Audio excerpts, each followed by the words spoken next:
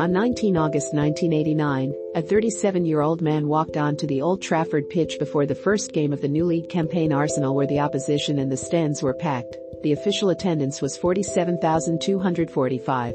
About 10,000 higher than the previous season's average in full Manchester United training kit.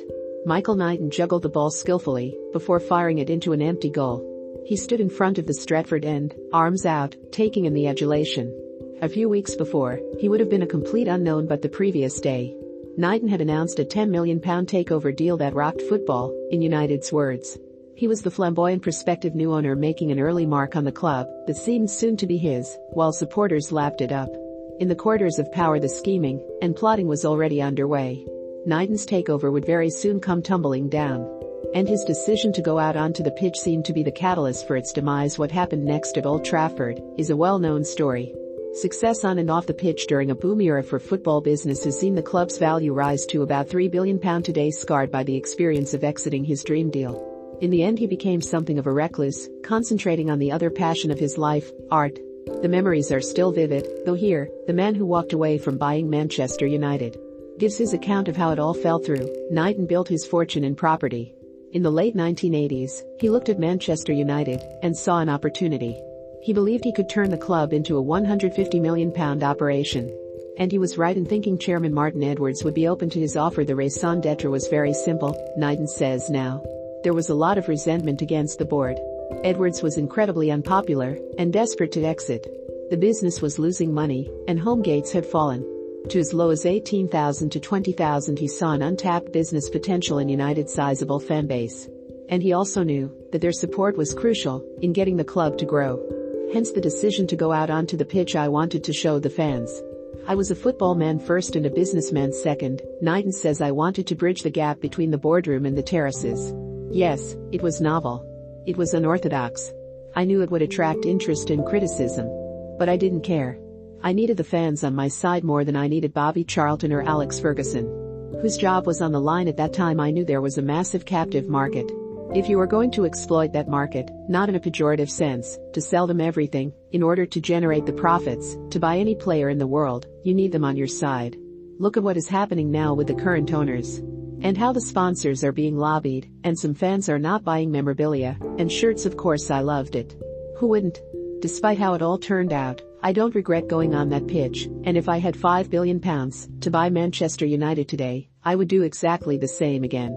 I was fulfilling every schoolboy dream in the world. If you look at the pictures of that day and the smiles on the faces of the fans in the stadium, it worked ridiculous, is the assessment of one senior Old Trafford figure from that time as he recalls Knighton's pre-match entertainment.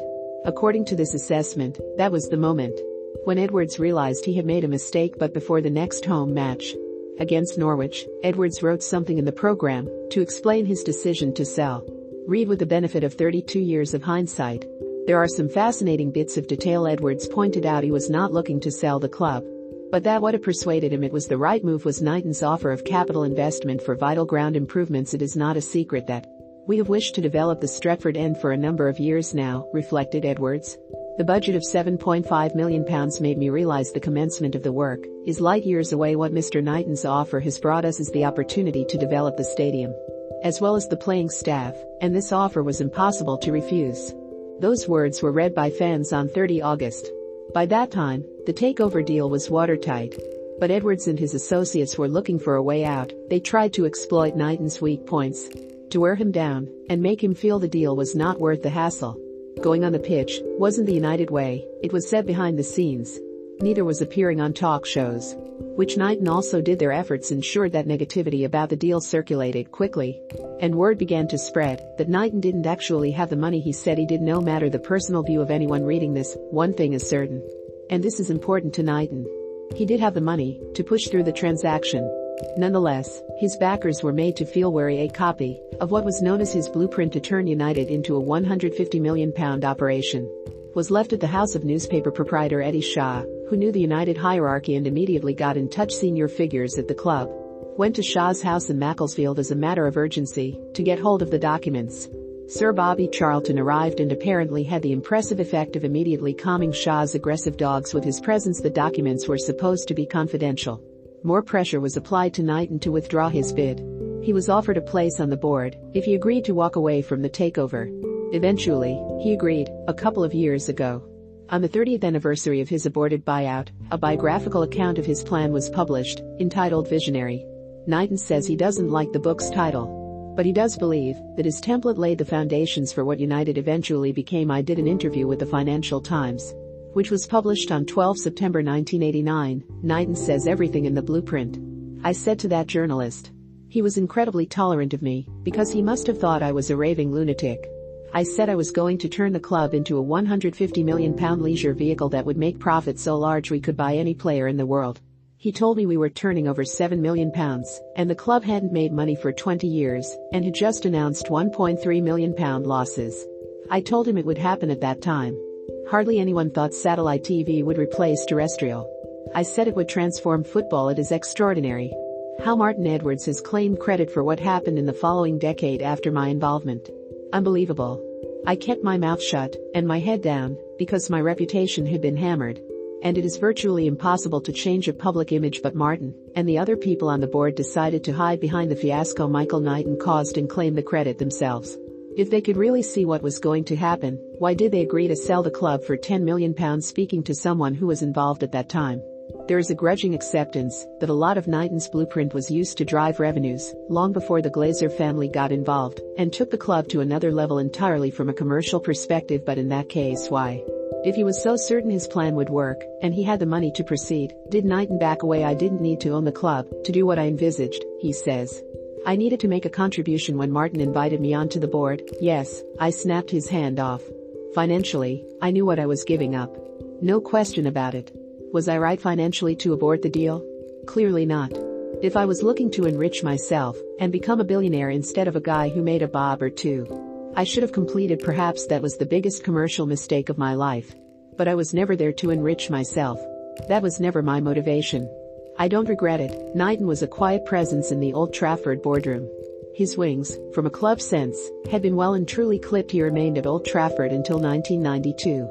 When he bought Carlisle United, enjoying some initial success before hard times hit, disenchantment grew and he sold up in 2002. He never returned to the game. Knighton concentrates on the other great passion of his life, art.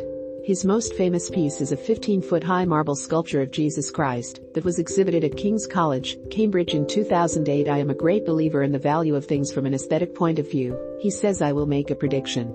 Michael Knighton will go down as an artist, not a football man. Knighton is engaging to talk to, impossible to dislike.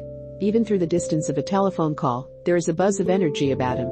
His greatest goal now, he says, is to create an art and design school for those students who can't afford the university fees. Perhaps some may not judge his time in football kindly. Some might consider he lacked the bravery to push through what might have been one of the most lucrative deals in the game's history. But on that day in August 1989, he did go on to the Old Trafford pitch, and he was welcomed by the Stretford end. The pictures prove it. I gave Martin my blueprint after we aborted the deal, says Knighton. I said there is the check for £150 million.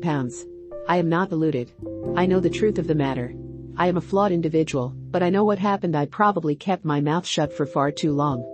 I am not the kind of person to shout from the rooftops about how wronged I had been, but it is all history now. Remember to follow Golia by hitting the follow button and slapping a 5-star review on the show or tapping the love icon. Let's get to 1 million followers and tune in daily for new episodes.